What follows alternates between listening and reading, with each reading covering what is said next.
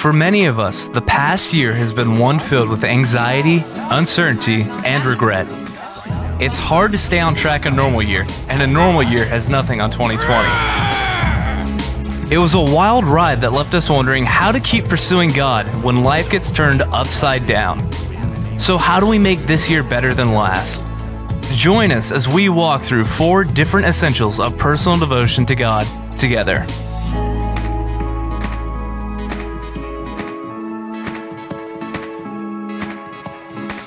Well, hello and welcome back to our weekly service. We are in week 4. Can you believe we're already in the final week of a series we started just over 3 weeks ago called Honest to God? We're together as a spiritual family. We've been taking a look at 4 essentials of personal devotion. I'm so glad you're here, whether you're joining us online or you're here in the room. For those of you maybe visiting with us for the first time, my name's Stephen, and I'm one of the pastors here. We would love to get to know you. Please, if you haven't already, fill out a connection card, reach out to us. We want to get to know you and your family. So we're in the last week of a 4-week series, really tying a big bow around this idea that we started talking about several weeks ago called personal devotion. You know, last year was really, really hard. We're week 3 in 2020, man, lots of things we want to see gone. I said this last week, I mean it, man, if it wasn't for Jesus and for the incredibly funny memes of 2020, I don't know if I would have made it. And so there's some things we want to leave behind, but we want to take some things with us into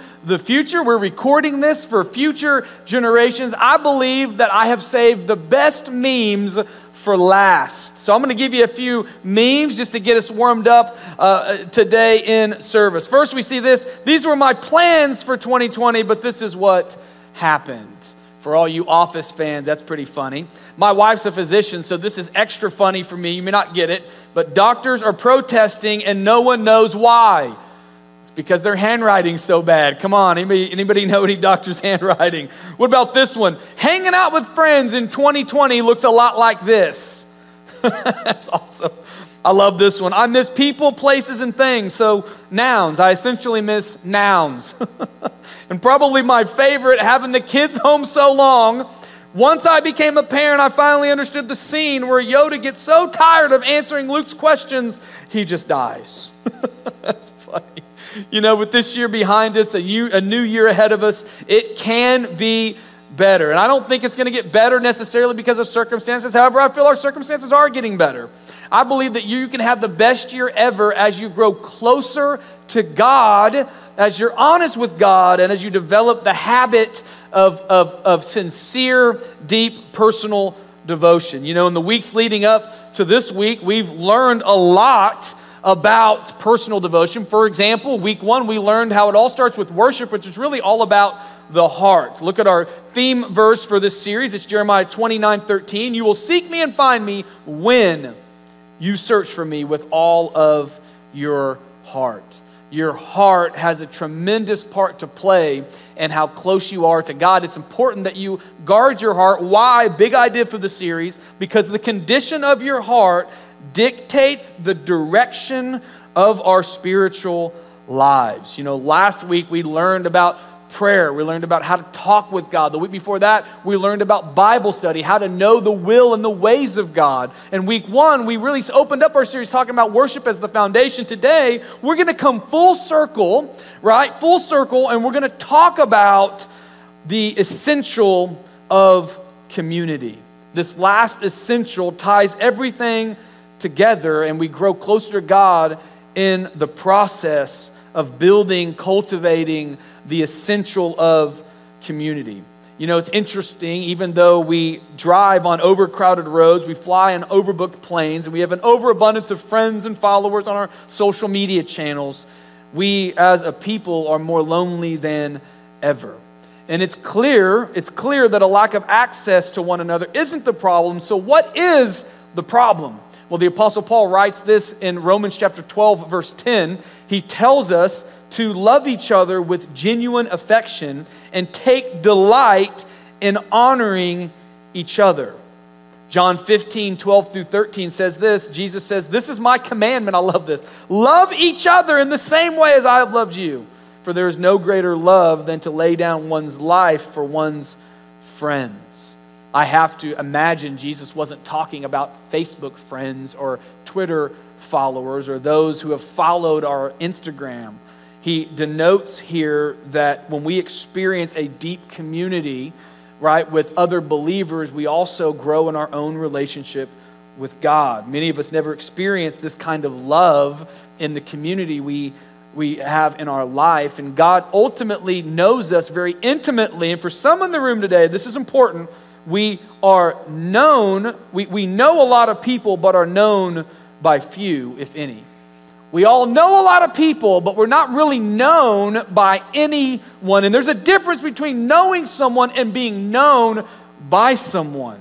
We exist in this vast sea of humanity, but have no real meaningful, deep community. We wake up, we go to work, we come home, we binge watch a show, we eat dinner, we go to bed, we rinse, cycle, repeat. That's what happens. Even adults who see friends on the weekend often don't connect on anything deeper than maybe a meal or a dinner or a movie. We live our life around many people, but experience life deeply with very few. It's interesting, even in our connected world, no wonder many of us feel so isolated and alone. God put this problem to words in the oldest story in all of Scripture. In Genesis chapter 1, verses 1 through 8, as we talk about community, let's go back to the very beginning, because I think it's important not to just start from where we are. We're going to start from where, but to understand what the original intent was for us in community. It says, in the beginning, God created the heavens and the earth. The earth was formless and void, and darkness covered the deep waters. It says, and the Spirit of God was hovering over the surface of the waters. Then God said, let there be light, and there was light. And God saw that the light was good.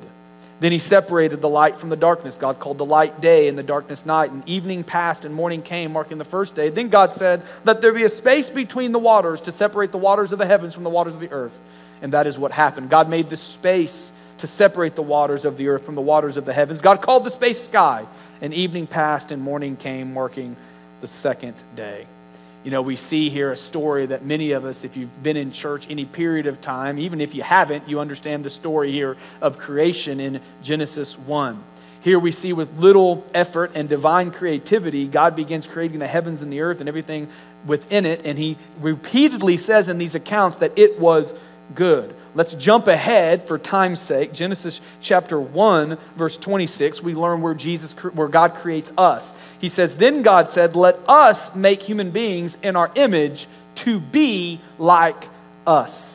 This is different than anything else God created. God shifts in Genesis chapter 1, verse 26, and he connects us to his very character, to his very being. Have you ever wondered, maybe you're new to faith, what the word us means in this passage? I mean, we believe in one God. Well, this is an allusion to, right? This is a reference to the Trinity as God the Father, God the Son, and God the Holy Spirit. He's three persons in one, co-equal, co-eternal, one in substance. Okay, but listen, we don't want to get stuck on that. We don't want to overload you. We're going to come back to that idea in just a moment. Let's keep reading in Genesis chapter 1.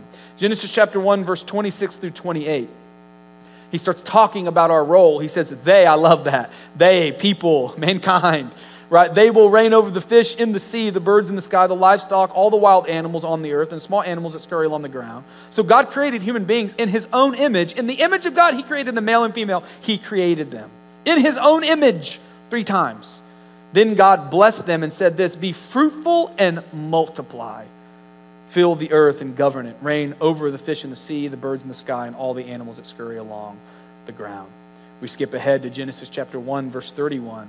It says here, then God looked over all he had made, and he saw that it wasn't just good, it was very good. It was very good. This reminds me of kind of a story that we've shared several times. We have 4 children, and every time Kyla gets pregnant with one of the kids, she's pregnant, we go through this process of nesting, which is really preparing our home for that new baby. And it was really, really big the first time because we didn't know what we were doing. We bought a lot of stuff we didn't need. But by the time we got to 4, we were really, really good at it. And when we finished the baby's room, we stepped back and we're just like, our family was good, but this is very good. Like we're ready, right? We're ready. It's kind of like this, and you read this story and you know the story, right? You know how things go from very good, they go from good to very good and then not good. and then not good in the story. Now, if you've been going for church for a while, I know what you're thinking. You're thinking, oh yeah, I remember that. He must be talking about Adam and Eve and that apple, right? The fall. He must be talking about when Adam and Eve ate from that tree and sinned. Well, that definitely wasn't good. But did you know that the first time in history that things were not good was before sin ever entered the world? Look what it says in Genesis chapter 2, verse 18. It says, then the Lord God said, it is not good for the man to be alone. Keep in mind, at this point in history, there is no sin, no disobedience, perfect intimacy with God. Man was known, loved, accepted, sinless, and in perfect fellowship with God himself. And yet the word God chooses to describe man in this moment is still alone. The same God who has always existed within the community of the Trinity himself. Think about this, the Trinity. Father, Son, and Holy Spirit, perfectly united and one. Unique in their persons, but one God. Now recognizes and wants us to experience community and belonging together. Here's what we learn is you were created to have community with God and others. You were created to have community with God and with others. By the way, you can't get out of it. Even the introverts in the room, you're going, well, I don't know about that. I really like being alone. Guess what? You stay alone long enough, you will be weird. Every person I see that's alone and lonely, they end up becoming weird, right? They get isolated. They're away from people. People bring life to you. They give significance to you. You were created for community. As a matter of fact, there's no substitute for community. There's no substitute for what we're going to talk about today in spiritual community, which really is spiritual family. You know the rest of the story, though. With sin came the fall of humankind, and now all of us have a propensity to walk away from God's design, which is isolation. Isolation. And so what I want to do as we talk about community, okay, I want to dispel some myths, okay? I want to dispel some myths about community. You know, I think sometimes when we talk about community, it's real vague. We tend to mix in like our cultural understanding of it. We think community is like being surrounded by a lot of people, being known by nobody. We think community is about all of these little insignificant, shallow connections we have, but it's so much more. I'm going to dispel some myths about community. The first myth I want to dispel about community, especially for believers, the myth that my faith is private. You know, we have this in our world today, this idea. In other words, it's just about me and God. This is the exact opposite of what God shows us in the Bible. Listen to how the early church practiced their faith. It says in Acts 2:42, it says all, everyone say all. All the believers devoted themselves to the apostles' teaching. Look at this. And to fellowship. By the way, that's a Christian word for community. You're fellowshipping with people. That's what that means. And to sharing in meals, including the Lord's Supper, and to prayer. Did you know that real, authentic faith is cultivated in the context of spiritual family? Jesus gives us a community through his spiritual family, the local church. By the way, church is not just a place you go to, it's a spiritual family you're a part of. If you're here and you've never been a part of a spiritual family, I really believe that you can belong here. God created you to belong in his family. Don't take my word for it. Take your next step. Become a member. Join a small group. You won't forget it. Keep leaning in. Don't just consume, but step in and be a part of the community of God. The first myth is my faith is private. I believe your faith is personal, but it's not private. The next myth is this: I don't choose to be lonely. This myth says that I'm just like this. I'm just an introvert. I'm just lonely by nature. And while I believe that it is true, so we all have different personalities. For example, my personality might surprise you. Okay, I actually am very introverted. And what that means is I don't get a lot of energy being surrounded by a lot of people. Right? I like to be surrounded by certain people. I like, smaller numbers of people in, one-on-one conversations. I enjoy a lot of time in the woods, hunting things, alone, with no one else bothering me, right? Okay, but I was still, listen, this is so important though, but I still have to choose even more so than the extroverts to make sure that I'm surrounding myself with spiritual family. The truth is God may have made you introverted, but he never made anyone to do life alone. Romans 5:12, when Adam sinned, sin entered the world. Adam's sin brought death, so death spread to everyone, for everyone sinned. In other words, Adam and Eve chose loneliness and isolation, and we still choose it today. You and I are not victims of Adam and Eve's sin. We are willing participants in it. And we see this and this propensity to do our life by ourselves alone. That's where a lot of our problems happen. I say this a lot of times to young leaders, and I believe it's true for anyone in life. You lose two ways. When you go too fast and when you go alone, you always lose. We avoid the people and places that confront us with the reality of the pain of our past or maybe something in our life today. You and I can choose to chart a new path and be a part of authentic spiritual family, but we have to get away from this idea that loneliness just happens to us. No. You choose loneliness. So if you can choose it, then you can also choose community. And what I want to encourage you to do, choose community. By the way, you have to choose it even when it's hard. Community is difficult. You know why? Because you're difficult. Because I'm difficult. Because we're all difficult. Because we all have sharp edges. We all have things that really just get on each other's nerves. You know, as a pastor, I get a chance outside of service every single week to greet people and say hi and connect with new folks. By the way, if you haven't done that here, I'd love to connect with you during one of our services. But I love meeting new people. And every now and then, I'll get somebody coming in, and man, they're just so excited about the church. They love the message. They got connected in a small group, man. They did a discipleship course. They're growing in their faith. They're moving forward. And they'll come up to me really excited. They're like, Pastor, we're new here. And man, we just love everything the church is about. We love what you're doing. Man, this place is incredible. It's like people really love us here. You know, we just feel so great. And I'll kind of smile at them a little bit, and I'll say, well, just give it 6 months. I know it's a little jaded, but it's true, right? We have this idea that it's all or nothing, but really community is always a mixed bag of the good, the bad, and the ugly. It's all mixed in together, and we learn from it. And so there are times when you don't want to choose community, but you got to choose it, right? Loneliness doesn't happen to you. It's a choice. The final myth as we close, and I want to really zero in on this as we talk about spiritual community, as we talk about the essential of community, specifically as it relates to our series on personal devotion, and that's this: the myth that the church is a place I go to. I think a lot of people have this myth. They talk about the church. For example, they talk about the church hurt me. Well, the church can't hurt you because the church isn't a person, right? The church isn't a building. The church isn't a place you go to, it's people. So in other words, what you're saying is, I got hurt by somebody in a church. I got hurt by somebody I went to church with. I got hurt by somebody that was a part of my spiritual family. By the way, that does happen. But one of the biggest myths I think we got to dispel in community is this idea that the church is a place you go to, that it's an hour on Sunday. Look what Psalm 68:6 says. This is actually a life verse for me. It says, God, everyone say God. It's God. God's the one who does it. God's the one who places the lonely, right, those who aren't in community, into families. He sets the prisoners free and gives them joy. This is an interesting verse. Did you know that loneliness is like a prison? Okay, it's a prison. The Apostle Paul calls sin, it's a prison of sin and death for those who don't know Christ. But when you meet Christ, it's like all of a sudden the prison doors are open, but you still have to choose every day to live your life out of the prison. You're now free to do so. You're free to come and go. You can choose to be in the prison of loneliness, or you can choose community. The church is more than a place you go to. It's a family that you're a part of. Community sets us free so that we can help others be set free. According to Jesus, our oneness, our community, our spiritual family is how the world will know our message is real. John 17:21 through 23 says this. I pray, he's talking about spiritual community. Listen to this for just a moment. I pray that they will all be one, just as you and I are one. As you are in me, Father, and I am in you. There's the Trinity again.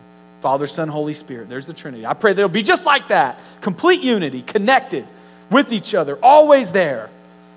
And may they be in us so that the world will believe you sent me. I have given them the glory you gave me, so they, not you, not me, but we, so they will be one as we are one. I am in them and you are in me. May they experience such perfect unity that the world will know that you sent me and that you loved them as much as you loved me.